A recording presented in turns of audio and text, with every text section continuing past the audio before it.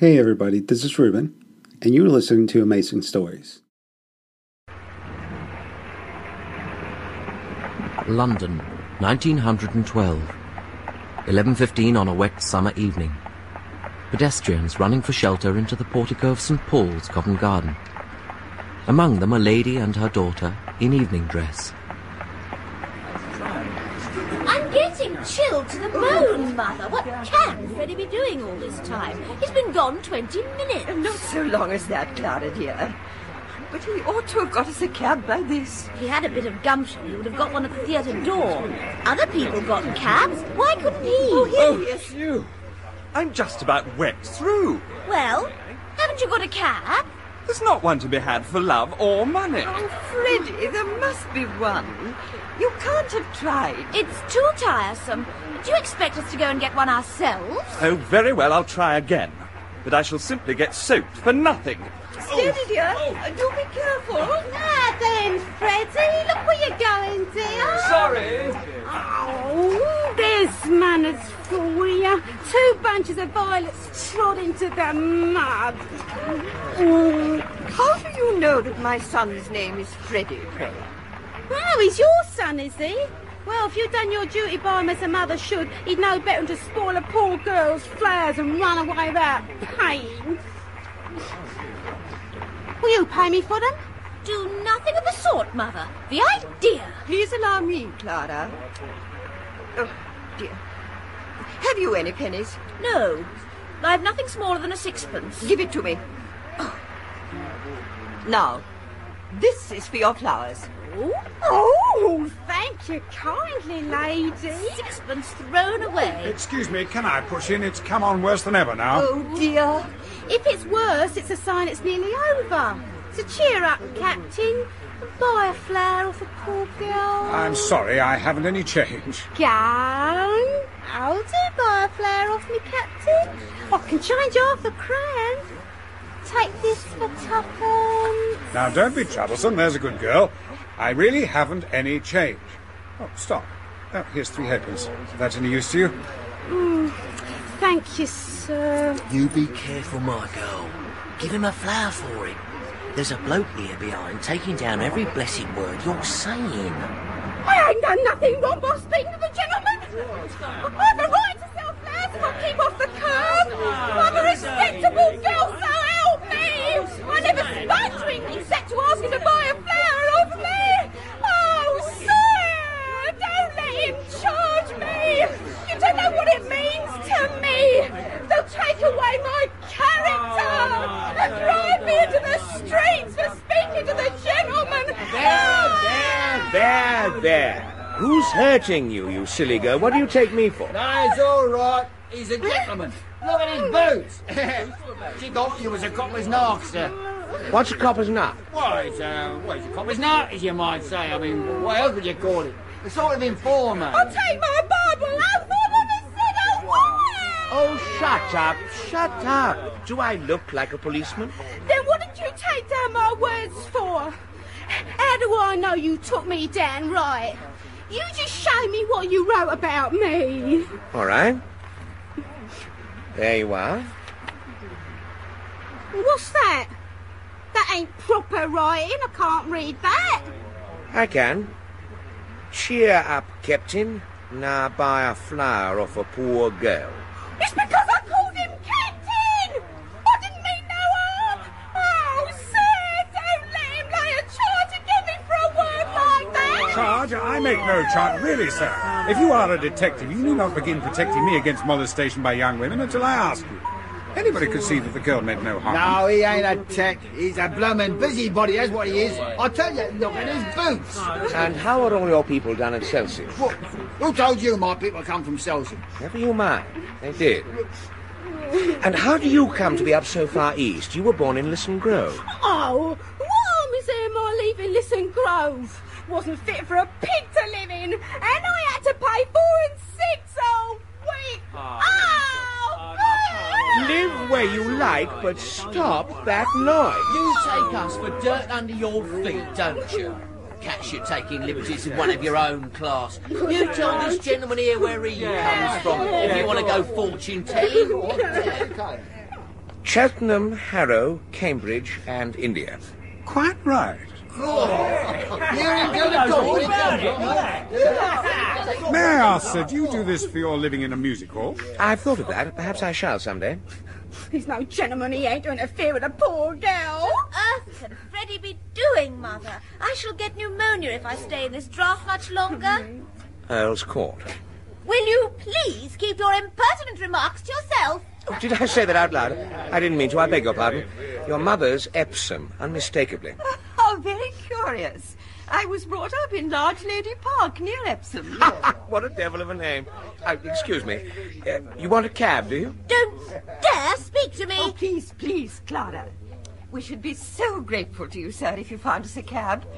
I don't know whether you've noticed it, but the rain stopped about 2 minutes ago. Oh, so it has. It's quite fine now, Clara. We can walk to a motor bus. Come. With the cab? Oh, I'm tired. How do you do it, if I may ask, this fortune-telling business, I mean? Simply phonetics. The science of speech. That's my profession, also my hobby. Happy is the man who can make a living by his hobby. You can spot an Irishman or a Yorkshireman by his brogue. I can place any man within 6 miles. I can place him within 2 miles in London, sometimes within 2 streets. To be ashamed of himself, a manly cat. But is there a living in that? Oh, yes, quite a fat one. This is an age of upstarts. Men begin in Kentish Town with £80 a year and end up in Park Lane with 100,000. They want to drop Kentish Town, but they give themselves away every time they open their mouths.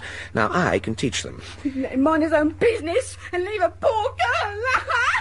Woman, cease this detestable boo-hooing instantly, or else seek the shelter of some other place of worship. I've a right to be here if I like, same as you. A woman who utters such depressing and disgusting sounds has no right to be anywhere, no right to live. Remember that you are a human being with a soul and the divine gift of articulate speech. That your native language is the language of Shakespeare and Milton and the Bible. And don't sit there crooning like a bilious pigeon.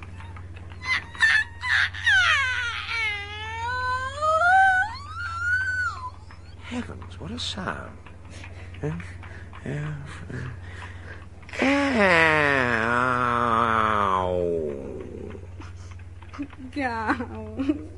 You see this creature with her curbstone English, the English that will keep her in the gutter to the end of her days. Well, sir, in 3 months I could pass that girl off as a duchess at an ambassador's garden party. I could even get her a place as a lady's maid or a shop assistant, which requires better English. That's the sort of thing I do for commercial millionaires. And on the profits of it, I do genuine scientific work in phonetics and a little as a poet on Miltonic lines. I am myself a student of Indian dialects. Are you? Do you know Colonel Pickering, the author of Spoken Sanskrit? I am Colonel Pickering. Who are you? Henry Higgins, author of Higgins' Universal Alphabet. I came from India to meet you. And I was going to India to meet you. Well, where do you live? 27A Wimpole Street. Come and see me tomorrow. I'm at the Carlton. Come with me now, and let's have a jaw over some supper. Right you are. Buy a flower, kind gentleman. I'm short for me lodging. Liar. You said you had change for half a crown. You ought to be stuffed with nails, you ought. Here, take the old blooming basket for 6p. There you are.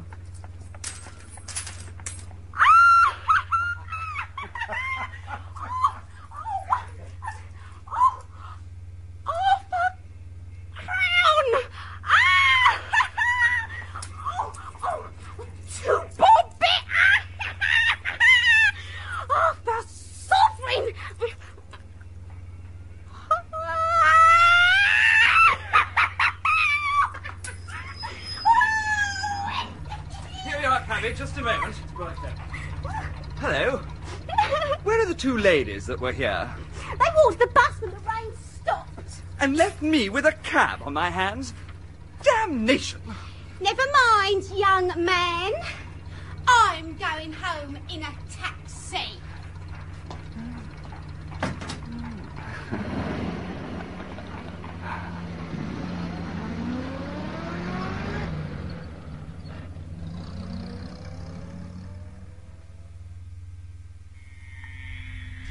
E-I.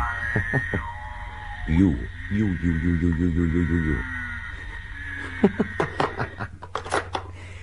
Well, Pickering, I think that's the whole show. Would you like to go over any of it again? No, thank you, not now. I'm quite done up for this morning. Tired of listening to sound? Yes, it's a fearful strain. I rather fancied myself, because I can pronounce 24 distinct vowel sounds, but your 130 beat me. I can't hear a bit of difference between most of them. Well, that comes with practice. You hear no difference at first, but you keep on listening, and presently you find they're all as different as A from B. Please, sir. Yes, Mrs. Pierce, what is it? A young woman wants to see you, sir. A young woman? What does she want? Well, so she says you'll be glad to see her when you know what she's come about. She's quite a common girl, sir. Very common indeed. Has she an interesting accent? Oh, something dreadful, sir, really. Let's have her up, Pickering. Show her up, Mrs. Pierce. Oh. Very well, sir, it's for you to say. This is rather a bit of luck. I'll show you how I make records. We'll set her talking, and I'll take her down first in Bell's visible speech, then in broad Romic, and then we'll get her on the phonograph so that you can turn her on as often as you like with the written transcript before you. This is the young woman, sir. Why, this is the girl I jotted down last night. She's no use. All the records I want of Listen Grove lingo. I'm not going to waste another cylinder on it. Be off with you. I don't want you. But Mr. Saucy, do I know what I come for yet? Did you tell him I come in a taxi? Nonsense, girl. What do you think a gentleman like Mr. Higgins cares what you came in? Ooh, we are proud. He ain't above giving lessons, not him. I heard him say so. Well, I ain't come here to ask for any compliment, and if my money's not good enough, I can go elsewhere. Good enough for what? Good enough for you. Now you know, don't you? I'm come to have lessons, I am. And to pay for 'em too, make no mistake. Well, what do you expect me to say to you? Well, if you was a gentleman, you might ask me to sit down, I think. Didn't I tell you I'm bringing you business? Pickering, shall we ask this baggage to sit down, or shall we throw her out of the window? Ow! I won't be called a baggage when I've offered to pay like a lady. What is it you want, my girl? I want to be a lady in a flower shop, instead of selling at the corner of Tottenham Court Road. But they won't take me unless I can talk more genteel. He said he could teach me. Well, here I am ready to pay him, not asking any favour, and he treats me as if I was dirt. How can you be such a foolish, ignorant girl as to think you could afford to pay Mr. Higgins? Why shouldn't I? I know what lessons cost as well as you do, and I'm ready to pay. How much? Now you're talking. I thought you'd come off it when you saw a chance of getting back a bit of what you chucked at me last night. You'd had to drop in, hadn't you? Sit down. Oh, if you're going to make a compliment of it. Sit down. What's your name? Liza Doolittle. Well, let's get to business. How much do you propose to pay me for the lessons? Oh, I know what's right. A lady friend of mine gets French lessons for 18p an hour from a real French gentleman. Well, you wouldn't have the face to ask me the same for teaching me my own language as you would for French. So, I won't give you more than a shilling. Take it or leave it. You know, Pickering, if you consider a shilling not as a simple shilling, but as a percentage of this girl's income, it works out as fully equivalent to 60 or 70 guineas from a millionaire. How so? Well, figure it out. A millionaire has about £150 a day. She earns about half a crown. Who told you I owe She you? offers me 2/5 of her day's income for a lesson. 2/5 of a millionaire's income for a day would be somewhere about £60. It's handsome. By George, it's enormous. It's the biggest offer I've ever had. £60? What are you talking about? I never offered you £60. Where would I get Hold your tongue. But I ain't got £60. Oh, don't cry, you silly girl. Sit down. Nobody is going to touch your money. Well, somebody's going to touch you with a broomstick if you don't stop snivelling. Sit down. I won't think you was my father. If I decide to teach you, I'll be worse than two fathers to you. Here, take my handkerchief. What's this for? To wipe your eyes. To wipe any part of your face that feels moist. Remember, that's your handkerchief and that's your sleeve. Don't mistake the one for the other if you wish to become a lady in a shop. It's no use talking to her like that, Mr. Higgins. She doesn't understand you. Higgins, I'm interested. What about the ambassador's garden party? I'll say you're the greatest teacher alive if you make that good. I'll bet you all the expenses of the experiment you can't do it, and I'll pay for the lessons. Oh, you are real good. Thank you, Captain. It's almost irresistible. She's so deliciously low, so horribly dirty. Oh, I ain't dirty. I wash my face and hands before I come I did. You're certainly not going to turn her head with flattery, Higgins. Oh, don't say that, sir. There's more ways than one of turning a girl's head, and nobody can do it better than Mr. Higgins, though he may not always mean it. I do hope, sir, you won't encourage him to do anything foolish. What is life but a series of inspired follies? The difficulty is to find them to do. Never lose a chance. It doesn't come every day. I shall make a duchess out of this draggle-tailed gutter snipe. Ow. Yes, in 6 months, in 3 if she has a good ear and a quick tongue, I'll take her anywhere and pass her off as anything. We'll start today. Now, this moment. Take her away and clean her, Mrs. Pierce. Pumice stone if it won't come off any other way. Is there a good fire in the kitchen? Yes. Take all her clothes off and burn them. Ring up for new ones. Wrap her up in brown paper till they come. You're no gentleman. You're not to talk of such things. I'm a good girl, I am, and I know what the like of you are, I do. We want none of your Listen Grove prudery here, young woman. You've got to learn to behave like a duchess. Take her away, Mrs. Pierce. If she gives you any trouble, wallop her. No! I'll call the police, I will. But I've no place to put her. Well, put her in the dustbin. Oh, come, Higgins, be reasonable. You must be reasonable, Mr. Higgins. Really, you must. Well, what's the matter? Well, the matter is, sir, that you can't take a girl up like that as if you were picking up a pebble on the beach. Well, why not? Why not? But you don't know anything about her. What about her parents? I ain't got no parents. They told me I was big enough to earn my own living and turn me out. Where's your mother? I ain't got no mother. Her that turned me out was my 6th stepmother. But I done without 'em. And I'm a good girl, I am. Well, very well, then. What on earth is all this fuss about? The girl doesn't belong to anybody, is no use to anybody but me. You can adopt her, Mrs. Pierce. I'm sure a daughter will be a great amusement to you. Now, Sir. don't make any more fuss. Take her downstairs. But what's to become of her? Is she to be paid anything? Oh, do be sensible, sir. Oh, pay her whatever is necessary. Put it down in the housekeeping book. What on earth will she want with money? She'll have her food and her clothes. She'll only drink if you give her money. Oh, you are a brute. It's a lie. Nobody ever saw the sign of liquor on me. Does it occur to you, Higgins, that the girl has some feelings? Oh, no. I don't think so. Not any feelings that we need bother about. Have you, Eliza? I've got my feelings same as anyone else. You see the difficulty? What difficulty? To get her to talk grammar, the mere pronunciation is easy enough. I don't want to talk grammar. I want to talk like a lady. Will you please keep to the point, Mr. Higgins? I want to know on what terms the girl is to be here. Is she to have any wages? And what is to become of her when you've finished your teaching? You must look ahead a little. What's to become of her if I leave her in the gutter? Tell me that, Mrs. Pierce. That's her own business, not yours, Mr. Higgins. Well, when I've done with her, we can throw her back into the gutter, and then it will be her own business again, so that's all right. Oh, you've no feeling heart in you. You don't care for nothing but yourself. Listen, Eliza, I think you said you came in a taxi. Well, what if I did? I've as good a right to take a taxi as anyone else. You have, Eliza. And in future you shall have as many taxis as you want. You shall go up and down and round the town in a taxi every day. Think of that, Eliza. Mr. Higgins, you're tempting the girl. It's not right. She should think of the future. Mrs. Pierce is quite right. If this girl is to put herself in your hands for 6 months for an experiment in teaching, she must understand thoroughly what she's doing. How can she? She's incapable of understanding anything. Besides, do any of us understand what we're doing? If we did, would we ever do it? Very clever, Higgins, but not sound sense. Miss Doolittle. Oh. There! That's all you'll get out of Eliza. Oh, no use explaining. As a military man, you ought to know that. Give her her orders. That's what she wants. Eliza, you are going to live here for the next 6 months, learning how to speak beautifully like a lady in a florist shop.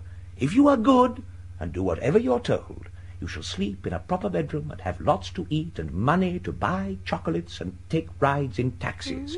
If you are naughty and idle, you will sleep in the back kitchen among the black beetles and be walloped by Mrs. Pierce with a broomstick. At the end of 6 months, you shall go to Buckingham Palace in a carriage, beautifully dressed. If the king finds out that you're not a lady, you will be taken by the police to the Tower of London, where your head will be cut off as a warning to other presumptuous flower girls. If you are not found out, you shall have a present of 7 and 6pence to start life with as a lady in a shop. If you refuse this offer, You will be a most ungrateful and wicked girl, and the angels will weep for you. Now, are you satisfied, Pickering? Can I put it more plainly and fairly, Mrs. Pierce? I think you better let me speak to the girl properly in private. I don't know that I can take charge of her or consent to the arrangement at all. Of course, I know you don't mean her any harm, but when you get what you call interested in people's accents, you never think nor care what may happen to them or you. Come with me, Eliza. Thank you, Mrs. Pierce. Bundle her off into the bathroom. No, no. You are a great bully, you are. I won't stay here if I don't like. I won't let nobody wallop me. I never asked to go to Buckingham Palace, I didn't. I was never in trouble with the police, not me. I'm a good girl. Don't answer back, girl. No, leave me be. You don't understand the gentleman. Come with me. Well, what I say is right. I won't go near the king, not if I'm going to have my head cut off. If I'd known what I was letting myself in for, I wouldn't have come here. This way. I've always been a good girl, and I never offered to say a word to him, and I don't owe him nothing, and I don't care. I won't be put upon, and I have my feelings same as anyone else. Excuse the straight question, Higgins. Are you a man of good character where women are concerned? Have you ever met a man of good character where women are concerned? Yes, very frequently. Well, I haven't. I find that the moment I let a woman make friends with me, she becomes jealous, exacting, suspicious, and a damned nuisance. I find that the moment I let myself make friends with a woman, I become selfish and tyrannical. Women upset everything. When you let them into your life, you find that the woman is driving at one thing and you're driving at another. So here I am, a confirmed old bachelor, and likely to remain so. Oh, come, Higgins, you know what I mean. If I'm to be in on this business, I shall feel responsible for that girl. I hope it's understood that no advantage is to be taken of her position. What? That thing? Sacred, I assure you. You see, she'll be a pupil, and teaching would be impossible unless pupils were sacred. I've taught scores of American millionairesses how to speak English, the best-looking women in the world. I'm seasoned. They might as well be blocks of wood. I might as well be a block of wood. Well, Mrs. Pierce, what is it? If you please, sir, the trouble's beginning already. There's a dustman downstairs. Alfred Doolittle wants to see you. He says you have his daughter here. Ooh, I say. Send the blackguard up. Very well, sir. He may not be a blackguard, Higgins. Nonsense. Of course he's a blackguard. Well, whether he is or not, I'm afraid we shall have some trouble with him. No, I think not. If there is any trouble, he shall have it with me, not I with him. And we're sure to get something interesting out of him. About the girl? Well, no. I mean his dialect. Oh. Doolittle, sir. Professor Higgins. Here. Good morning. Morning, Governor. I come about a very serious matter, Governor. Brought up in Hounslow, Mother Welsh, I should think. What do you want, Doolittle? I want my daughter. That's what I want, see? Well, of course you do. You're her father, aren't you? You don't suppose that anyone else wants her, do you? I'm glad to see you have some spark of family feeling left. She's upstairs. Take her away at once. What? Well, take her away. You suppose I'm going to keep your daughter for you? No, look here, Governor. Is this reasonable? Is it fair of you to take advantage of a man like this?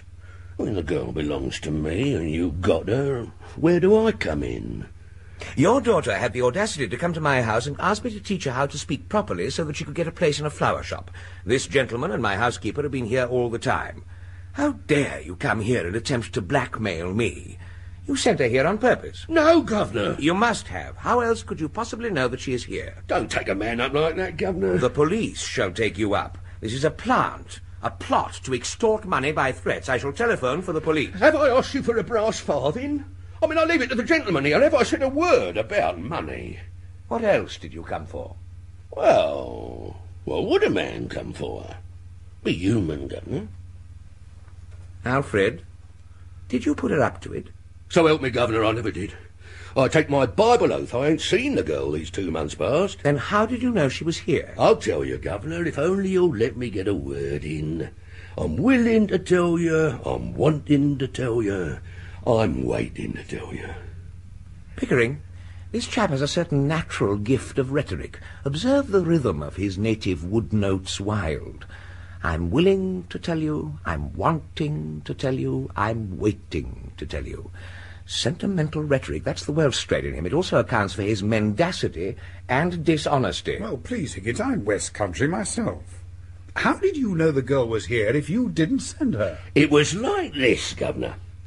The girl took a boy in the taxi to give him a jaunt. Son of her landlady, he is. He hung about on the chance of her giving him another ride home. Well, she sent him back for her luggage when she heard you was willing for her to stop here. I met the boy at the corner of Longacre and Endell Street. How much luggage? Musical instrument, Governor. A few pictures, a trifle of jewellery and a bird cage. She said she didn't want no clothes. Now, what was I to think from that, Governor? I mean, I ask you as a parent, what was I to think? So you came to rescue her from worse than death, eh? Just so, Governor, that's right.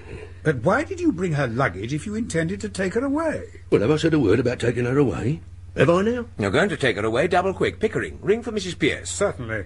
No, Governor, don't say that. I'm not the man to stand in my girl's light. Here's a career opening for her, as you might say. You rang, sir. Mrs. Pierce, this is Eliza's father. He has come to take her away. Give her to him. No, this is a misunderstanding. Listen here. He can't take her away, Mr. Higgins. How can he? You told me to burn her clothes. That's right. I can't carry the girl through the streets like a blooming monkey, can I? I put it to you. You've put it to me that you want your daughter. Take your daughter. If she has no clothes, go out and buy her some. Well, where's the clothes she come in? I mean, did I burn them or did your missus here? I am the housekeeper, if you please. I have sent for some clothes for your girl. When they come, you can take her away. You can wait in the kitchen. This way, please. No. Listen here, Governor. You and me is men of the world, ain't we? Oh, men of the world, are we? You better go, Mrs. Pierce. I think so indeed, sir. The floor is yours, Mr. Doolittle. I thank you, Governor. Well, the truth is, I've taken a sort of fancy to you, Governor. And if you want the girl, I'm not so set on having her back home again, but what I might be open to an arrangement. I mean, regarded in the light of a young woman, she's a fine, handsome girl. As a daughter, she's not worth her keep. And so I tell you straight. All I ask is my rights as a father. And you're the last man alive to expect me to let her go for nothing. For I can see you're one of the straight sort, Governor. Well, what's a £5 note to you, and what's Eliza to me? I think you ought to know, Doolittle, that Mr. Higgins' intentions are entirely honourable. Of course they are, Governor. If I thought they wasn't, I'd ask 50. Do you mean to say, you callous rascal, that you would sell your daughter for £50? Not in a general way, I wouldn't, but to oblige a gentleman like you, I'd do a good deal. I'd do it, sure you. Have you no morals, man? Well, can't afford them, Governor. Neither could you if you were as poor as me. Not that I mean any harm, you know, but if Liza's going to have a bit out of this, then why not me too? I don't know what to do, Pickering. There can be no question that as a matter of morals, it's a positive crime to give this chap a farthing, and yet I feel a sort of rough justice in his claim. That's it, Governor. That's all I say. A father's heart, as it were. Well, I know the feeling, but really it seems hardly right. Now, don't say that, Governor. I mean, don't look at it that way. What am I, governors both? I ask you, what am I? I'm one of the undeserving poor. That's what I am. Think of what that means to a man. It means that he's up against middle-class morality all the time. If there's anything going and I put in for a bit of it, it's always the same story. You're undeserving, so you can't have it. But my needs is as great as the most deserving widows that ever got money out of 6 different charities in 1 week for the death of the same husband. I don't need less than a deserving man, I need more. I don't eat less hearty than him, and I drink a lot more. I want cheerfulness and a song and a band when I feel low. Well, they charge me just the same for everything as they charge the deserving. Now, what is middle-class morality? Just an excuse for never giving me anything. Therefore, I ask you, as 2 gentlemen, not to play that game on me. Will you take advantage of a man's nature to do him out of the price of his own daughter, what he's brought up and fed and clothed by the sweat of his brow, until she's grown big enough to be interesting to you 2 gentlemen? I mean, is £5 unreasonable? I put it to you, and I leave it to you. Pickering, if we were to take this man in hand for 3 months, he could choose between a seat in the cabinet and a popular pulpit in Wales. What do you say to that, Doolittle? Oh, not me, Governor, thank you kindly. Undeserving poverty is my line. We're taking one station in society with another. It's well, I mean, it's the only one that has any ginger in it to my taste. I suppose we must give him a fiver. He'll make bad use of it, I'm afraid. Not me, Governor. So help me, I won't. I mean, don't you be afraid that I'll save it and spare it and live idle on it. There won't be a penny of it left by Monday. I'll have to go to work, same as if I'd never had it. It won't pauperise me, you bet. Just one good spree for myself and the missus, giving pleasure to ourselves and employment to others, and satisfaction to you to think it's not been thrown away. You couldn't spend it better. This is irresistible. Let's give him 10. Oh, no, Governor. She wouldn't have the heart to spend 10. And perhaps I shouldn't either. I mean, £10 is a lot of money. It makes a man feel prudent-like, and then goodbye to happiness. Now, you give me what I ask you, Governor, not a penny more, not a penny less. Why don't you marry that missus of yours? I rather draw the line at encouraging that sort of immorality. Well, tell her so, Governor, tell her so. I'm willing. I've no hold on her, and she knows it too. Well, catch her marrying me. Take my advice, Governor. Marry Eliza while she's young and don't know no better. If you don't, you'll be sorry for it after. And if you do, she'll be sorry for it after, but better her than you, because you're a man, and she's only a woman and don't know how to be happy anyhow. Pickering, if we listen to this man another minute, we shall have no convictions left. £5, I think you said? Thank you kindly, Governor. You sure you won't take 10? Not now. Another time, Governor. Here you are. Thank you, Governor. Oh, good morning. Excuse me, sir, but I took the liberty of giving her one of the Japanese dresses you brought back from abroad. Oh, beg your pardon, miss. John, don't you know your own daughter when she's all dolled up? Blimey, it's Eliza. Don't I look silly? Silly? Now, Mr. Higgins, please don't say anything to make the girl conceited about herself. Oh, quite right, Mrs. Pierce. Yes, damn silly. Please, sir. I mean extremely silly. Well, I never thought she'd clean up as good-looking as that, Governor. She's a credit to me, ain't she? John, fat bit of good you ever done me, I must say. Don't you give me none of your lip.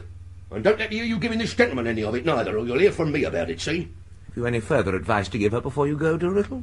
Your blessing, for instance? Oh, no, Governor. I ain't such a mug as to put my children up to all I know myself. Hard enough to hold them in without that. If you want Eliza's mind improved, Governor, you do it yourself. With a strap. Oh. So long, gentlemen. Stop. You'll come regularly to see your daughter. It's your duty, you know. My brother is a clergyman, and he could help you in your talks with her.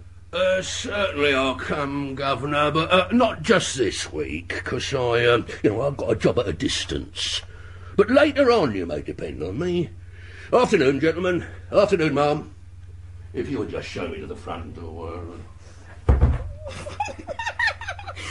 you believe the old liar? Pickering, we have taken on a stiff job. Higgins, we have. Now say your alphabet. I know my alphabet. Do you think I know nothing? Say your alphabet. Say it, Miss Doolittle. Do what he tells you. Oh, well, if you put it like that. A, B, C, D... Stop! Listen to this, Pickering. This is what we pay for as elementary education. This unfortunate animal has been locked up for 9 years in a school at our expense. And the result is A, B, C, D. Say A, B, C, D. But I am saying it. A, B, C, Stop! D. Say a cup of tea. A cup of tea? Put your tongue forward until it squeezes against the top of your lower teeth. Now say cup.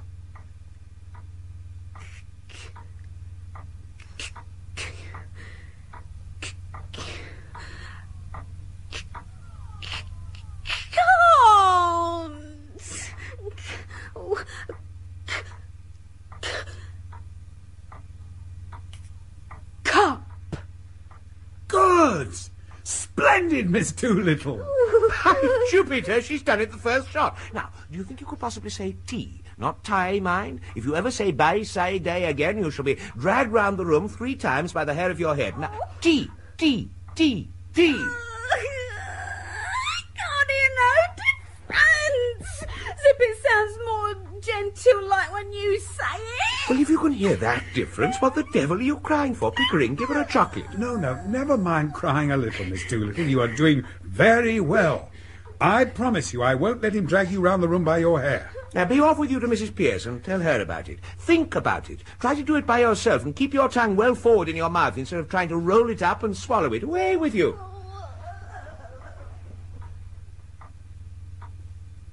She's coming on, you know, that girl. I know she is, Pig. In another month, it may be time to try her out on someone. Mother. Oh, Henry. What are you doing here today? It is my at-home day. You promised not to come. Go home at once. I can't. I've got a job for you, Mother. I've picked up a girl. Does that mean that some girl has picked you up? Not at all. I don't mean a love affair. Oh, what a pity. But tell me about her. No, she's coming to see you. I don't remember asking her. You didn't. I asked her. If you'd known her, you wouldn't have asked her. Indeed. Why? Well, it's like this. She's a common flower girl. I picked her off the curbstone. And invited her to my at-home? Well, that'll be all right. I've taught her to speak properly, and she has strict orders as to her behaviour. She's to keep to two subjects, the weather and everybody's health. Fine day and how do you do, you know, and not to let herself go on things in general. That'll be safe. Safe? To talk about our health? About our insides? Perhaps about our outsides? How could you be so silly, Henry? Well, she must talk about something. Oh, it'll be all right. Don't you fuss. Pickering is in it with me. I've sort of bet on that I'll pass her off as a duchess in 6 months. I started on her some months ago. She's getting on like a house on fire. I shall win my bet. She has a quick ear, and she's been easier to teach than my middle-class pupils because she's had to learn a complete new language. She talks English almost as you talk French. That's satisfactory at all events. Well, it is and it isn't. What does that mean? Well, see, I've got her pronunciation all right, but you have to consider not only how a girl pronounces, but what she pronounces. Mrs. and Miss Eynsford Hill. Oh, Lord. How do you do? How do you do? How do you do, Clara? My son Henry, Miss Clara Eynsford Hill. Your celebrated son. Oh, I have so longed to meet you, Professor Higgins. Delighted. How do you do? I've seen you before somewhere. Haven't the ghost of a notion where, but I've heard your voice. Well, it doesn't matter. You better sit down. I'm sorry to say that my celebrated son has no manners. You mustn't mind him. I don't. Colonel Pickering. How do you do, Mrs. Higgins? So glad you've come. Do you know Mrs. Eynsford Hill? Miss Eynsford Hill? How do you do? How do you do? How do you do? Has Henry told you what we've come for? You were interrupted. Damn it. Henry, really. Oh. Are we in the way? No, you couldn't have come more fortunately. We want you to meet a friend of ours. Yes, by George. We want 2 or 3 people. You'll do as well as anyone else. Mr. Eynsford Hill. God, heaven, another of them. How do you do? Very good of you to come. Colonel Pickering? How do you do? I don't think you know my son, Professor Higgins. How do you do? I'll take my oath that I've met you before somewhere. Where was it? I don't think so. Well, it don't matter anyhow. Sit down. Oh. Now, what the devil are we going to talk about until Eliza comes? Henry, you're the life and soul of the Royal Society's soirees, but really you're rather trying on more commonplace occasions. Miss Doolittle. Here she is, Mother. Oh. How do you do, Mrs. Higgins? Mr. Higgins told me I might come. Quite right. I'm very glad indeed to see you. How do you do, Miss Doolittle? Colonel Pickering, is it not? I feel sure we have met before, Miss Doolittle. I remember your eyes. How do you do? My daughter, Clara. How do you do? How do you do? I've certainly had the pleasure. My son, Freddie. How do you do? By George, yes, it all comes back to me. Covent Garden. What a damn thing. Henry. Sorry.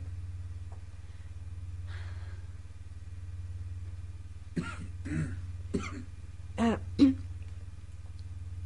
it rain, do you think?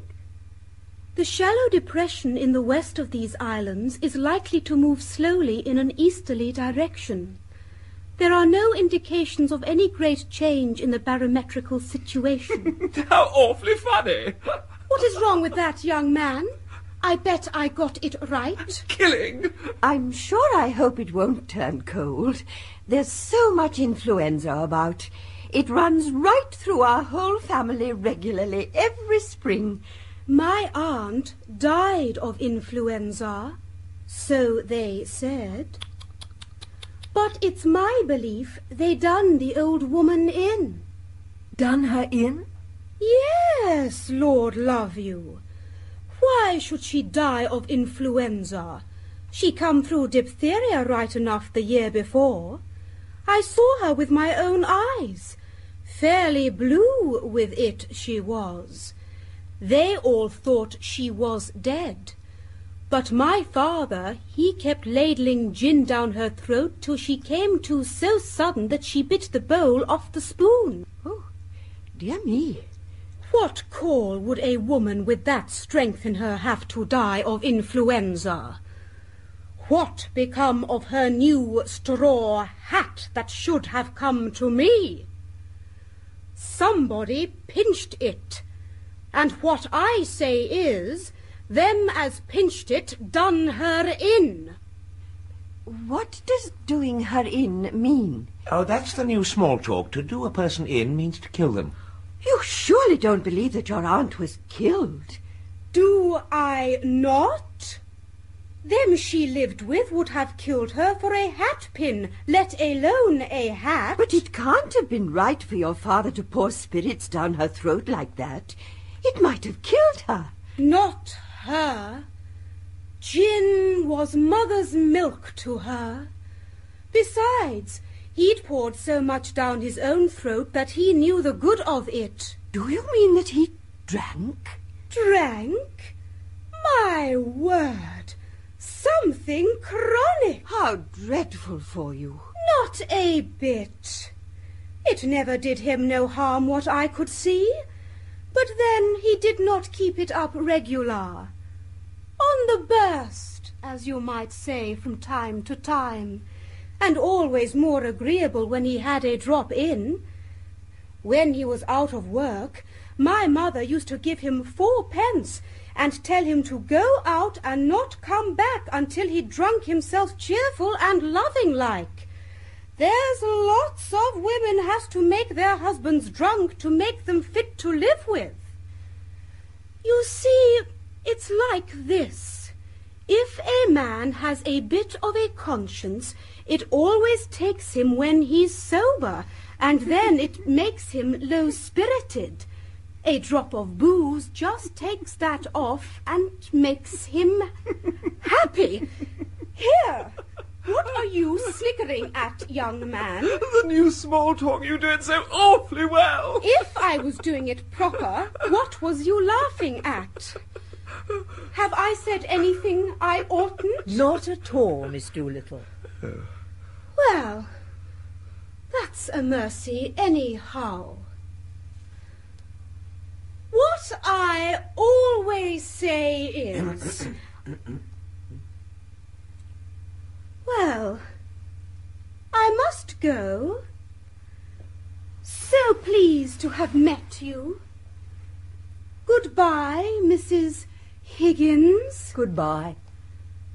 Goodbye, Colonel Pickering. Goodbye, Miss Doolittle.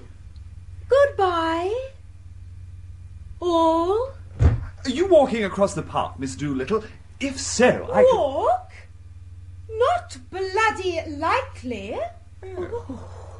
I am going in a taxi.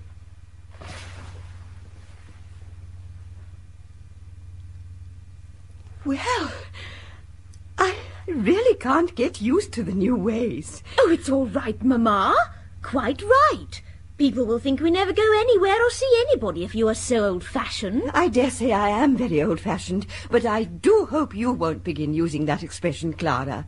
I have got accustomed to hear you talking about men as rotters and calling everything filthy and beastly, though I do think it horrible and unladylike. But this last is really too much. It's all a matter of habit. There's no right or wrong in it. Nobody means anything by it. And it's so quaint, and gives such a smart emphasis to things that are not in themselves very witty. I find the new small talk delightful and quite innocent. Well, after that, I think it's time for us to go. Oh, yes. We have 3 at-homes to go to still. Goodbye, Mrs. Higgins. Goodbye, Colonel Pickering. Goodbye, Professor Higgins. Goodbye. Be sure you try on that small talk for 3 at-homes. Don't be nervous about it. Pitch it in. Strong. I will. Goodbye. Such nonsense, all this early Victorian prudery. Such damn nonsense. Such bloody nonsense. Goodbye. Goodbye. Goodbye. Goodbye. Goodbye. Well, is Eliza presentable? You silly boy. Of course she's not presentable. She's a triumph of your art and her dressmakers. But if you suppose for a moment she doesn't give herself away in every sentence she utters, you must be perfectly cracked about her. But don't you think something might be done? I mean, something to eliminate the sanguinary element from her conversation. Not as long as she is in Henry's hands. Colonel Pickering, don't you realize that when Eliza walked into Wimpole Street, something walked in with her? Her father did, but Henry soon got rid of him. It would have been more to the point if her mother had. But as her mother didn't, something else did. But what? A problem. Oh, I see. The problem of how to pass her off as a lady. I'll solve that problem. I've half solved it already. No, you two infinitely stupid male creatures. The problem of what is to be done with her afterwards. I don't see anything in that. She can go her own way with all the advantages I've given her. The advantages of that poor woman who was here just now? The manners and habits that disqualify a fine lady from earning her own living without giving her a fine lady's income. Is that what you mean? Oh, that will be all right, Mrs. Higgins. I'll find her some light employment. She's happy enough. Don't worry about her. Anyhow, there's no good bothering now. The thing's done. There are plenty of openings. We'll do what's right. Let's take her to the Shakespeare exhibition at Earl's Court. Yes, let's. Her remarks will be delicious. She'll mimic all the people for us when we get home. Ripping. Let's take her to the proms. Royal Academy. Oh, men. Men. Men.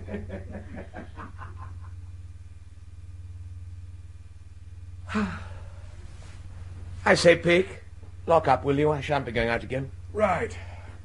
Can Mrs. Pierce go to bed? We don't want anything more, do we? Oh, Lord, no. One evening. What a crew. What a silly tomfoolery. Where are my slippers, Eliza? Well, I feel a bit tired. It's been a long day.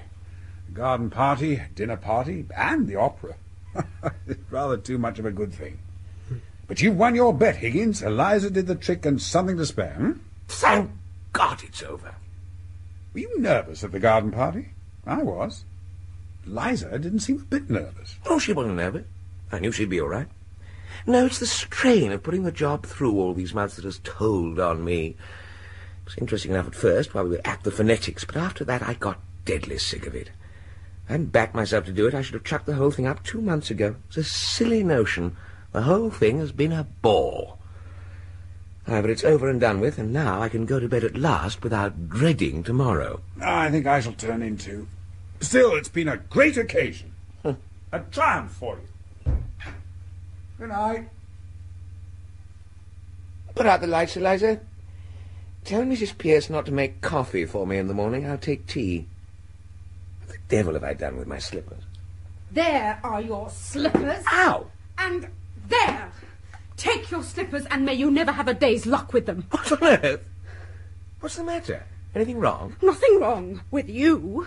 I've won your bet for you, haven't I? That's enough for you. I don't matter, I suppose. You won my bet? You? Presumptuous insect. I won it.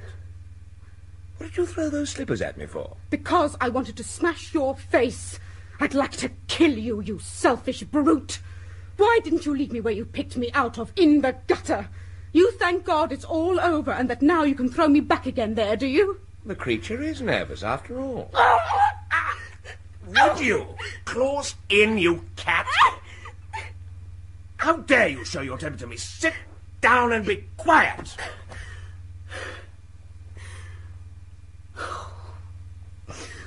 What's to become of me?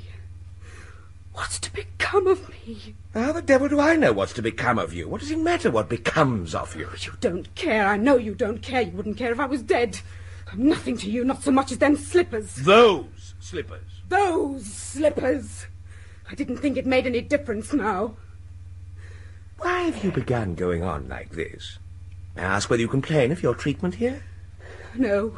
Has anybody behaved badly to you? Colonel Pickering, Mrs. Pierce, any of the servants? No. I presume you don't pretend that I have treated you badly. No. I'm glad to hear it. Perhaps you're tired after the strain of the day. Will you have a glass of champagne? No. Thank you. This has been coming on you for some days. I suppose it was natural for you to be anxious about the garden party, but that's all over now. There's nothing more to worry about. No. Nothing more for you to worry about. Oh, God. I wish I was dead. Why? In heaven's name, why? Listen to me, Eliza. All this irritation is purely subjective. I don't understand. I'm too ignorant. It's only imagination, low spirits, and nothing else. Nobody's hurting you, nothing's wrong. You go to bed like a good girl and sleep it off. Have a little cry and say your prayers. That will make you comfortable. I heard your prayers. Thank God it's all over. Oh, don't you thank God it's all over? Now you are free and can do what you like. What am I fit for? What have you left me fit for? Where am I to go? What am I to do? What's to become of me? Oh, that's what's worrying you, is it? I shouldn't bother about it if I were you. I should imagine you won't have much difficulty in settling yourself somewhere or other. I hadn't quite realized you were going away. You might marry, you know. You see, Eliza, all men are not confirmed old bachelors like me and the Colonel. Most men are the marrying sort. Poor devils. And you're not bad-looking. It's quite a pleasure to look at you sometimes. Not now, of course, because you're crying and look as ugly as the very devil. But when you're all right and quite yourself, you're what I should call attractive. That is to the people in the marrying line, you understand?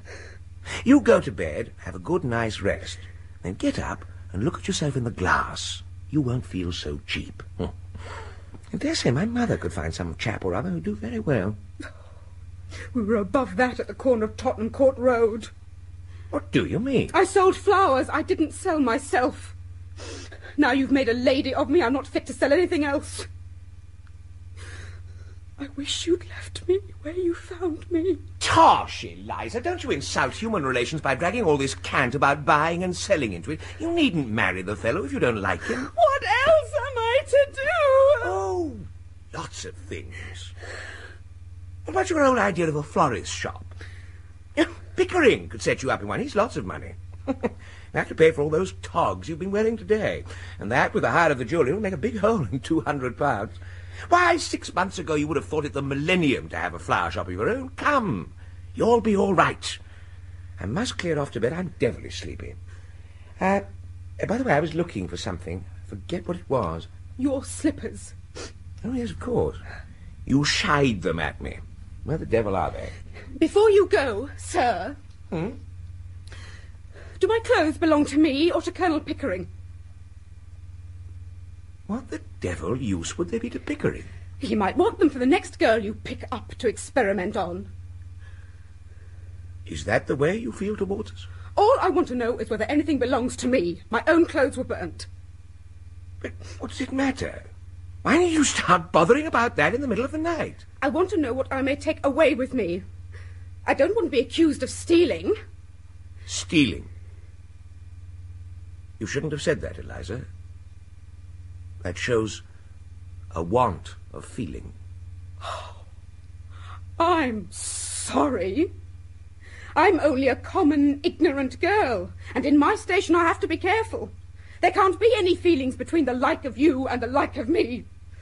Please, will you tell me what belongs to me and what doesn't? You may take the whole damned houseful if you like, except the jewels. They're hard. Will that satisfy you? Stop, please.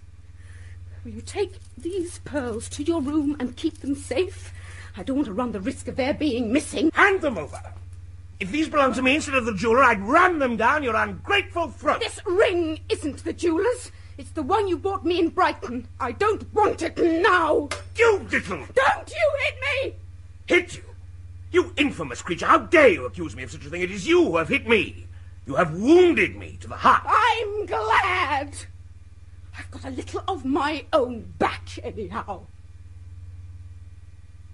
You have caused me to lose my temper, a thing that has hardly ever happened to me before. I prefer to say nothing more tonight. I'm going to bed. You'd better leave a note for Mrs. Pierce about the coffee, for she won't be told by me. Damn Mrs. Pierce, and damn the coffee, and damn you, and damn my own folly in having lavished hard-earned knowledge and the treasure of my regard and intimacy on a heartless gutter snipe. Mr. Henry, ma'am, is downstairs with Colonel Pickering. Well, show them up. They're using the telephone, ma'am. Telephoning to the police, I think. What? Mr. Henry's in a state, ma'am. I thought I'd better tell you. If you had told me that Mr. Henry was not in a state, it would have been more surprising. Tell them to come up when they've finished with the police. I suppose he's lost something. Yes, ma'am. Look here, Mother, here's a confounded thing. Yes, dear. Good morning. What is it? Eliza's bolted. You must have frightened her. Frightened her? Nonsense. She was left last night, as usual, to turn out the lights and all that, and instead of going to bed, she changed her clothes and went right off. Her bed wasn't slept in. She came in a cab for her things before 7 this morning, and that fool, Mrs. Pierce, let her have them without telling me a word about it. What am I to do? Do without, I'm afraid, Henry. The girl has a perfect right to leave if she chooses. But I can't find anything. I don't know what appointments I've got. Oh, I'm sorry. It's quite all right, Colonel Pickering. Come in. Good morning, Mrs. Higgins. Has Henry told What you? does that ass of an inspector say? Have you offered a reward? You don't mean to say you have set the police after Eliza? Of course. What are the police for? The inspector made a lot of difficulties. I really think he suspected us of some improper purpose. Well, of course he did. What right have you to go to the police and give the girl's name as if she were a thief or a lost umbrella or something? Really? Excuse me, ma'am. Yes, what is it? Mr. Henry, a gentleman wants to see you very particular. He's been sent on from Wimpole Street. Oh, bother. I can't see anyone now. Who is it? Mr. Doolittle, sir. Doolittle? You mean the dustman? Dustman? Oh, no, sir. A gentleman. By George, Pick, it's some relative of hers that she's gone to. Somebody we know nothing about. Send him in, quick. Yes, sir. Very good, sir. Genteel relatives. Now we shall hear something. Do you know any of her people? Well, only her father, the fellow we told you about. Mr. Doolittle. See here. Hey, Alfred, whatever's happened? Do you see this? You done this? Done what, man? This, I tell you. I mean, look at it. I mean, look at this top hat. Look at this coat. A topper and a white waistcoat. Me, I ask you. Has Eliza been buying you clothes? Eliza, not she. Why would she buy me clothes? Good morning, Mr. Doolittle. Won't you sit down? Asking your pardon, Mum, thank you. I'm that full of what has happened to me that I can't think of anything else. What the dickens has happened to you? I shouldn't mind if it had only happened to me. Anything might happen to anybody, and nobody to blame but Providence, as you might say. But this is something that you done to me. Yes, you, Henry Higgins. Have you found Eliza? That's the point. Have you lost her? Yes. You have all the luck you have. I ain't found her, but she'll find me quick enough now after what you done to me. But what has my son done to you, Mr. Doolittle? Done to me, ruined me.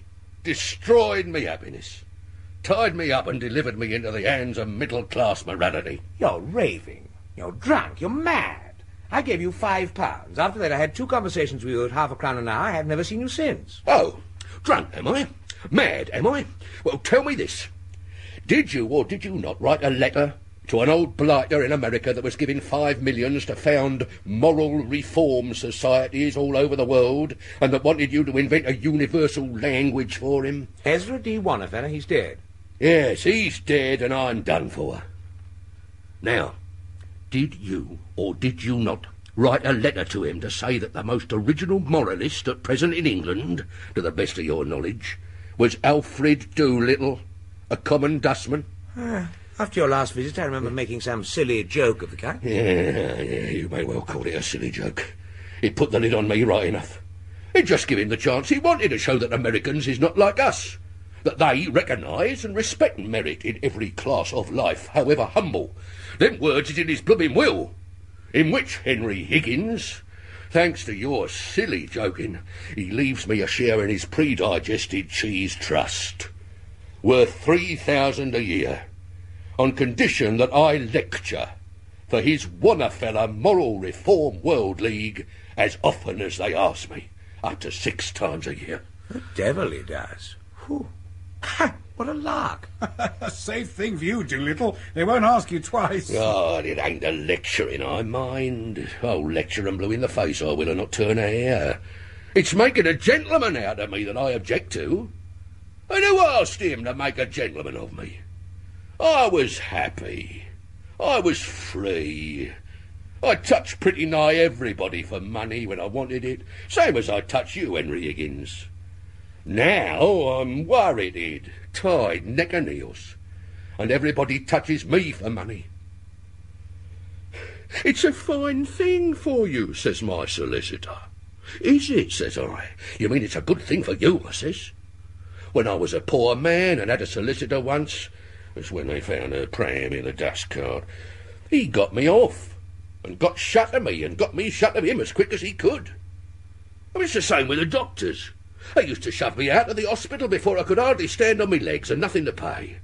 Now they finds out that I'm not a healthy man and can't live unless they looks after me twice a day. In the house I'm not let do a hand's turn for myself. Somebody else must do it and touch me for it. You know, a year ago I hadn't a relative in the world except 2 or 3 that wouldn't speak to me. Now I've 50.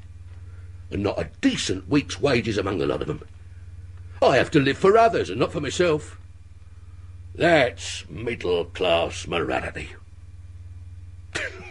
You talk of losing Eliza? Don't you be anxious. I bet she's on my doorstep for this. She that could support herself easy by selling flowers if I wasn't respectable. And the next one to touch me will be you, Henry Higgins. I'll have to learn to speak middle-class language from you instead of speaking proper English. That's where you'll come in. And I dare say that's what you done it for. But, my dear Mr. Doolittle, you need not suffer all this if you are really in earnest. Nobody can force you to accept this bequest. You can repudiate it.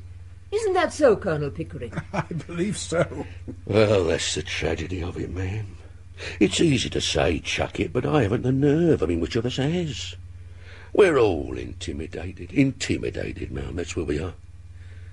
Hey, what is there for me if I chuck it but the workhouse in me old age? I have to dye me hair already to keep my job as a dustman. If I was one of the deserving poor and had put by a bit, I could chuck it.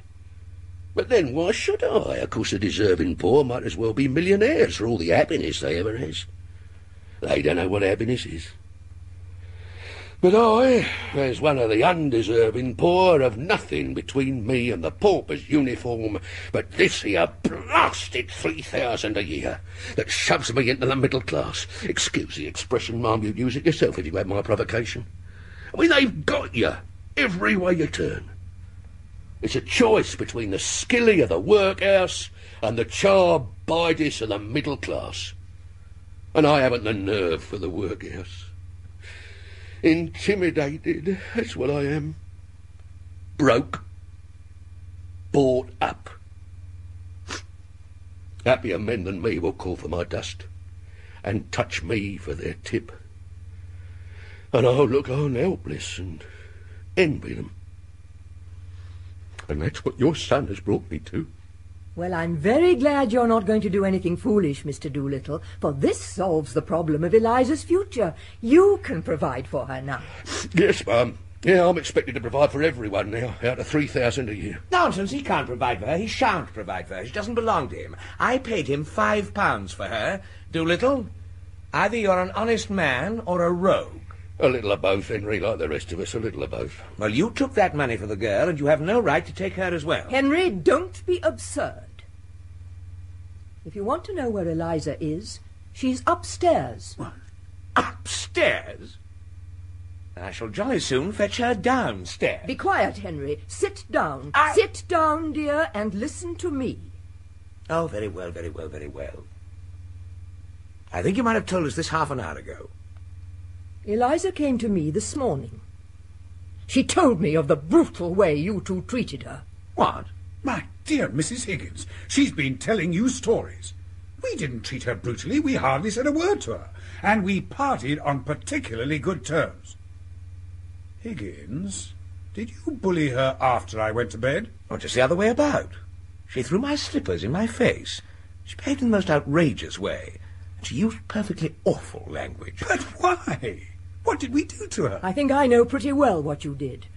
When the great day of trial came, and she did this wonderful thing for you without making a single mistake, you two sat there and never said a word to her, but talked together of how glad you were that it was all over, and how you had been bored with the whole thing, and then you were surprised because she threw your slippers at you. I should have thrown the fire irons. We said nothing except that we were tired and wanted to go to bed, did we, Pig? That was all. Quite sure? Absolutely. Really, that was all. You didn't thank her, or pet her, or admire her, or tell her how splendid she'd been. She knew all about that. We didn't make speeches to her, if that's what you mean.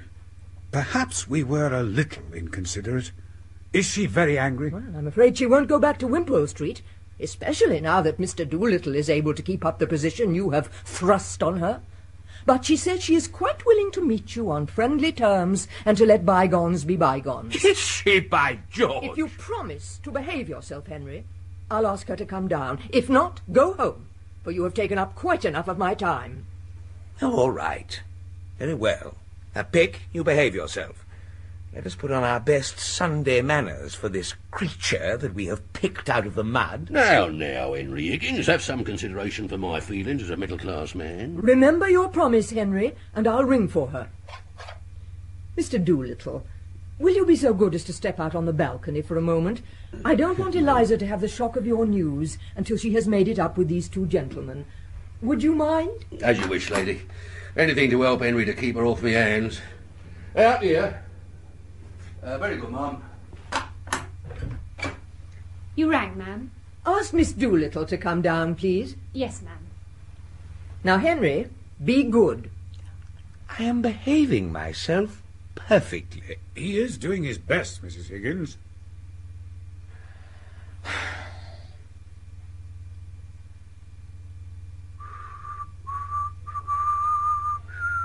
Henry, dearest, you don't look at all nice in that attitude. I was not trying to look nice, Mother. It doesn't matter, dear. I only wanted to make you speak. Why? Because you can't speak and whistle at the same time. Oh. Where the devil is that girl? I was waiting here all day. How do you do, Professor Higgins? Are you quite well? Of course you are. You are never ill. Oh, so glad to see you again, Colonel Pickering. It's quite chilly this morning, isn't it? Don't you dare try this game on me. I taught it to you, and it doesn't take me in. Get up and come home, and don't be a fool. Very nicely put indeed, Henry. No woman could resist such an invitation. You let her alone, Mother. Let her speak for herself. You will jolly soon see whether she has an idea that I haven't put into her head or a word that I haven't put into her mouth. I tell you that I have created this thing out of the squashed cabbage leaves of Covent Garden, and now she pretends to play the fine lady with me. Yes, dear, but you'll sit down, won't you? Oh. Will you drop me altogether now that the experiment is over, Colonel Pickering? Oh, don't. You mustn't think of it as an experiment. It shocks me somehow. Oh, I'm only a squashed cabbage leaf. No. But I owe so much to you that I should be very unhappy if you forgot me. It's very kind of you to say so, Miss Doolittle. It's not because you paid for my dresses. I know you are generous to everybody with money, but it was from you that I learnt really nice manners. And that is what makes one a lady, isn't it? You see, it was so very difficult for me with the example of Professor Higgins always before me. I was brought up to be just like him, unable to control myself and using bad language on the slightest provocation. And I should never have known that ladies and gentlemen didn't behave like that if you hadn't been there. Oh, that's only his way, you know. He doesn't mean it. Oh, I didn't mean it either. When I was a flower girl, it was only my way. But you see, I did it. And that's what makes the difference after all. No doubt. Still, he taught you to speak, and I couldn't have done that, you know. Of course. That is his profession. Damnation! It was just like learning to dance in the fashionable way. There was nothing more than that in it. But do you know what began my real education? What? Your calling me Miss Doolittle that day when I first came to Wimpole Street. That was the beginning of self-respect for me. And there were 100 little things you never noticed because they came naturally to you. You see, really and truly, apart from the things anyone can pick up, the dressing and the proper way of speaking and so on, the difference between a lady and a flower girl is not how she behaves, but how she is treated. I shall always be a flower girl to Professor Higgins, because he always treats me as a flower girl and always will. But I know I can be a lady to you because you always treat me as a lady and always will. Please don't grind your teeth, Henry.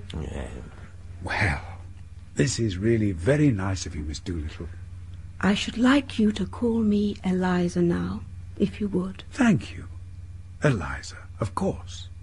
And I should like Professor Higgins to call me Miss Doolittle. Ha! I'll see you damned first. Henry? Why don't you slang back at him? Don't stand it. It would do him a lot of good. I can't. I could have done it once, but now I can't go back to it.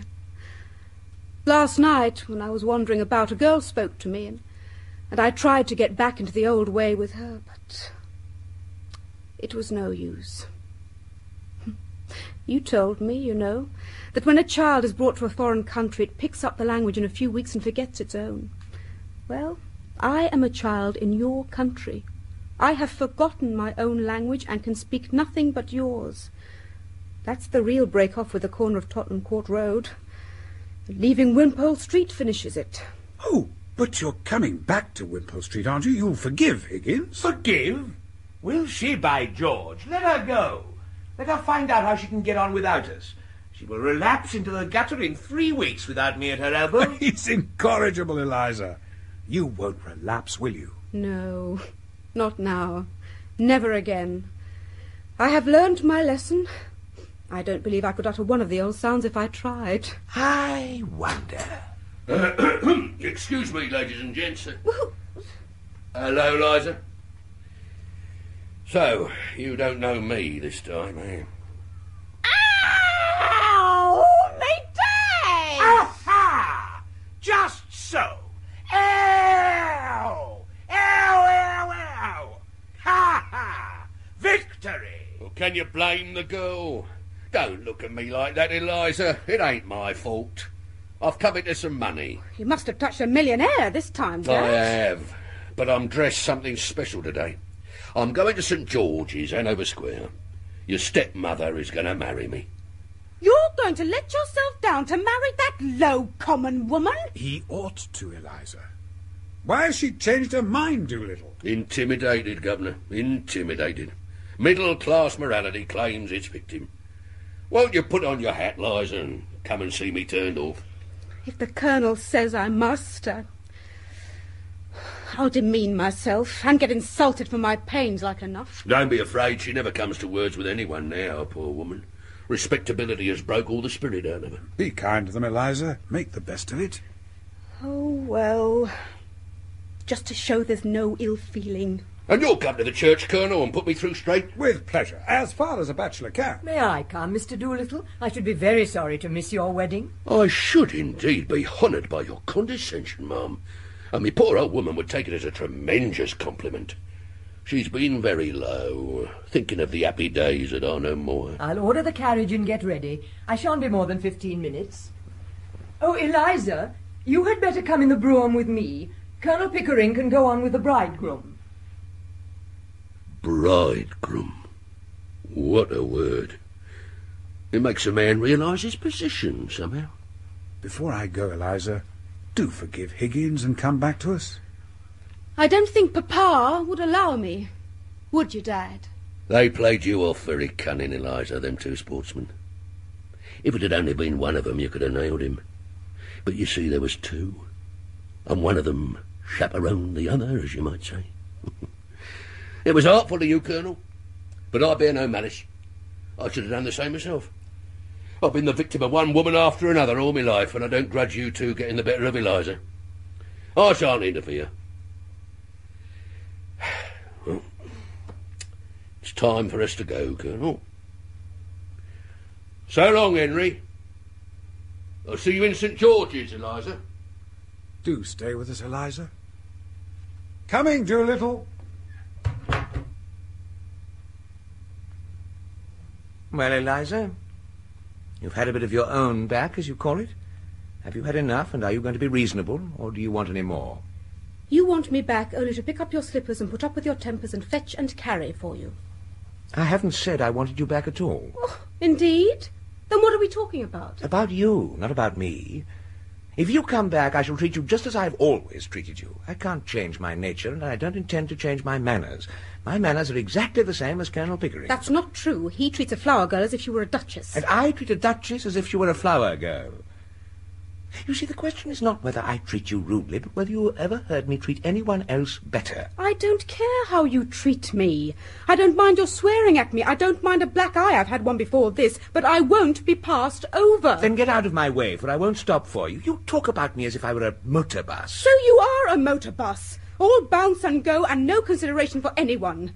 But I can do without you. Don't think I can't. I know you can. I told you you could. I know you did, you brute. You wanted to get rid of me. Liar. Thank you. You never asked yourself, I suppose, whether I could do without you.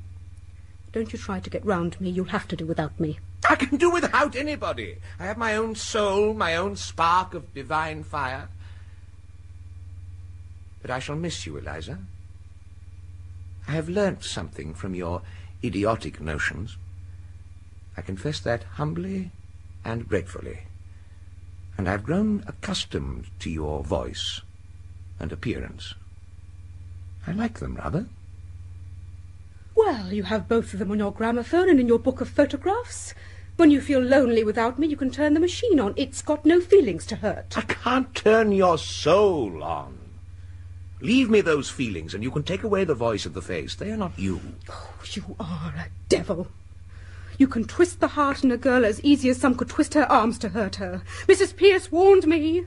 Time and again she has wanted to leave you, and you always got round her at the last minute, and you don't care a bit for her, and you don't care a bit for me. I care for life, for humanity, and you are part of it that has come my way and been built into my house. What more can you or anyone ask? I won't care for anybody that doesn't care for me. Commercial principles, Eliza. Like selling violets, isn't it? Don't sneer at me. It's mean to sneer at me. I have never sneered in my life.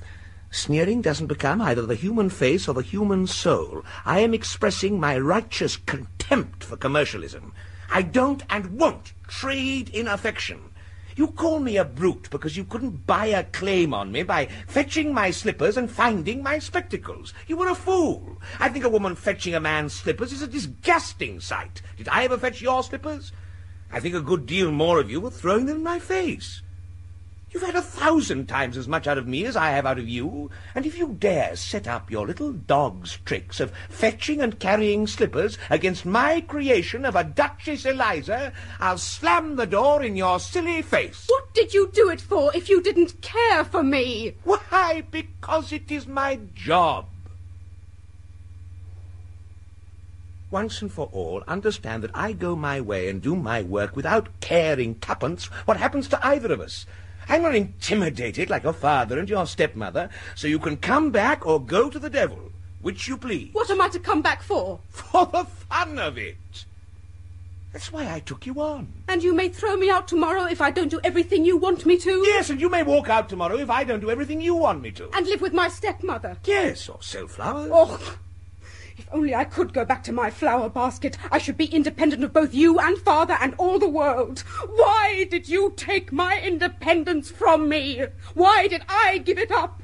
I'm a slave now for all my fine clothes. Not a bit.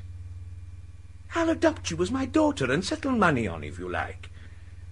Or would you rather marry Pickering? I wouldn't marry you if you asked me, and you're nearer my age than what he is. Than he is. Not than what he is. I'll talk as I like. You're not my teacher now. I don't suppose Pickering would, though. He's as confirmed an old bachelor as I am. That's not what I want. And don't you think it. I've always had chaps enough wanting me that way. Freddie Hill writes to me 2 and 3 times a day, sheets and sheets. Damn his impudence. He has a right to if he likes, poor lad, and he does love me. You have no right to encourage him. Every girl has a right to be loved. What, by fools like that? Freddie's not a fool. And if he's weak and poor and wants me, maybe he'd make me happier than my betters that bully me and don't want me. In short, You want me to be as infatuated about you as Freddie. Is that it? No, I don't. That's not the sort of feeling I want from you. And don't you be too sure of yourself or of me. I could have been a bad girl if I'd liked. I've seen more of some things than you for all your learning. Girls like me can drag gentlemen down to make love to them easy enough. And they wish each other dead the next minute. But of course they do. Then what in thunder are we quarrelling about? I want a little kindness. I know I'm a common, ignorant girl and you a book-learned gentleman, but I'm not dirt under your feet. What I did, was not for the dresses and the taxis. I did it because we were pleasant together, and I came to care for you, not to want you to make love to me, and not forgetting the difference between us, but more friendly-like. Well, of course. That's just how I feel, and how Pickering feels. Eliza, you're a fool. That's not a proper answer to give me. Well, it's all you'll get until you stop being a common idiot. If you're going to be a lady, you'll have to give up feeling neglected if the men you know don't spend half their time snivelling over you and the other half giving you black eyes. If you can't stand the coldness of my sort of life and the strain of it, go back to the gutter. Work till you are more a brute than a human being, and then cuddle and squabble and drink till you fall asleep. Oh, it's a fine life. The life of the gutter. It's real, it's warm, it's violent. You can feel it through the thickest skin. You can taste it and smell it without any training or any work. Not like science and literature and classical music and philosophy and art. You find me cold, unfeeling, selfish, don't you? Very well. Be off with you to the sort of people you like. Marry some sentimental hog or other with lots of money and a thick pair of lips to kiss you with and a thick pair of boots to kick you with. If you can't appreciate what you've got, you'd better get what you can appreciate. Oh, you are a cruel tyrant. I can't talk to you. You turn everything against me. I'm always in the wrong. But you know very well all the time that you are nothing but a bully. You know I can't go back to the gutter, as you call it, and that I have no real friends in the world except you and the Colonel. You know well I couldn't bear to live with a low common man after you two, and it's wicked and cruel of you to insult me by pretending I could. You think I must go back to Wimpole Street because I have nowhere else to go but Father's. But don't you be too sure that you have me under your feet to be trampled on and talked down. I'll marry Freddie, I will, as soon as he's able to support me. Rubbish. You shall marry an ambassador. You shall marry the Governor-General of India or the Lord Lieutenant of Ireland, or somebody who wants a deputy queen. I'm not going to have my masterpiece thrown away on Freddie. You think I like you to say that? But I haven't forgotten what you said a minute ago, and I won't be coaxed round as if I were a baby or a puppy. If I can't have kindness, I'll have independence. Independence? That's middle-class blasphemy. We are all dependent on one another, every soul of us on earth. I'll let you see whether I'm dependent on you. If you can preach, I can teach. I'll go and be a teacher. What'll you teach, in heaven's name? What you taught me. I'll teach phonetics. Ah! I'll offer myself as an assistant to Professor Nepean. What? That impostor, that humbug, that toadying ignoramus, teach him my methods, my discoveries. You take one step in his direction and I'll wring your neck. Do you hear? Wring away! What do I care? I knew you'd strike me someday. Now I know how to deal with you. What a fool I was not to think of it before. You can't take away the knowledge you gave me. You said I had a finer ear than you, and I can be civil and kind to people, which is more than you can be. Oh, that's done you, Henry Higgins, it has. Now I don't care a snap of the fingers for your bullying and your big talk. I'll advertise it in the papers that your Duchess is only a flower girl that you taught, and that she'll teach anybody to be a Duchess just the same in 6 months for 1,000 guineas. Oh! Think of myself crawling under your feet and being trampled on and called names, when all the time I had only to lift up my finger to be as good as you. I could just kick myself. You damned impudent slut, you. It's better than snivelling. Better than fetching slippers and finding spectacles, isn't it? By George, Eliza! I said I'd make a woman of you, and I have. I like you like this. Yes. You turn round and make up to me now that I'm not afraid of you and can do without you. Of course I do, you little fool. 5 minutes ago you were like a millstone round my neck. Now you're a tower of strength, a consort battleship. You and I and Pickering will be 3 old bachelors together, instead of only 2 men and a silly girl. The carriage is waiting, Eliza. Are you ready? Quite. Is the professor coming? Certainly not. He can't behave himself in church. He makes remarks out loud all the time on the clergyman's pronunciation. Then I shall not see you again, Professor. Goodbye. Goodbye, dear. Goodbye, Mother. Oh, by the way, Eliza, order a ham and a Stilton cheese, will you? And buy me a pair of reindeer gloves, number 8s, and a tie to match that new suit of mine at Eel and Binman's. You can choose the colour.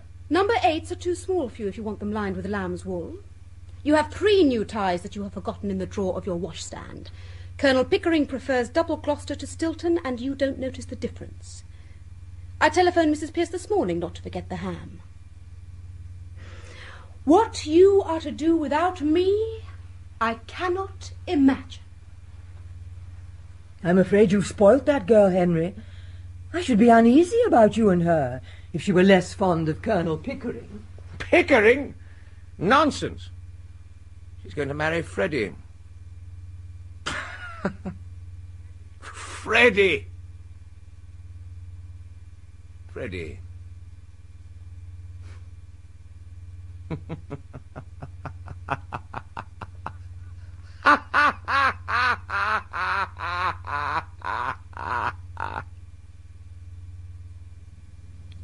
Pygmalion by George Bernard Shaw was produced by John Tiedemann and starred Simon Cadell as Henry Higgins, Imelda Staunton as Eliza Doolittle, and Edward Hardwick as Colonel Pickering, with Brenda Peters, Pauline Letts, James Grout, Rachel Gurney, Elaine Claxton, Richard Clifford, Anne Pearson, Andrew Branch, Garrard Green, and David Lerner. Thank you for listening, and don't forget to join us tomorrow for yet another amazing story.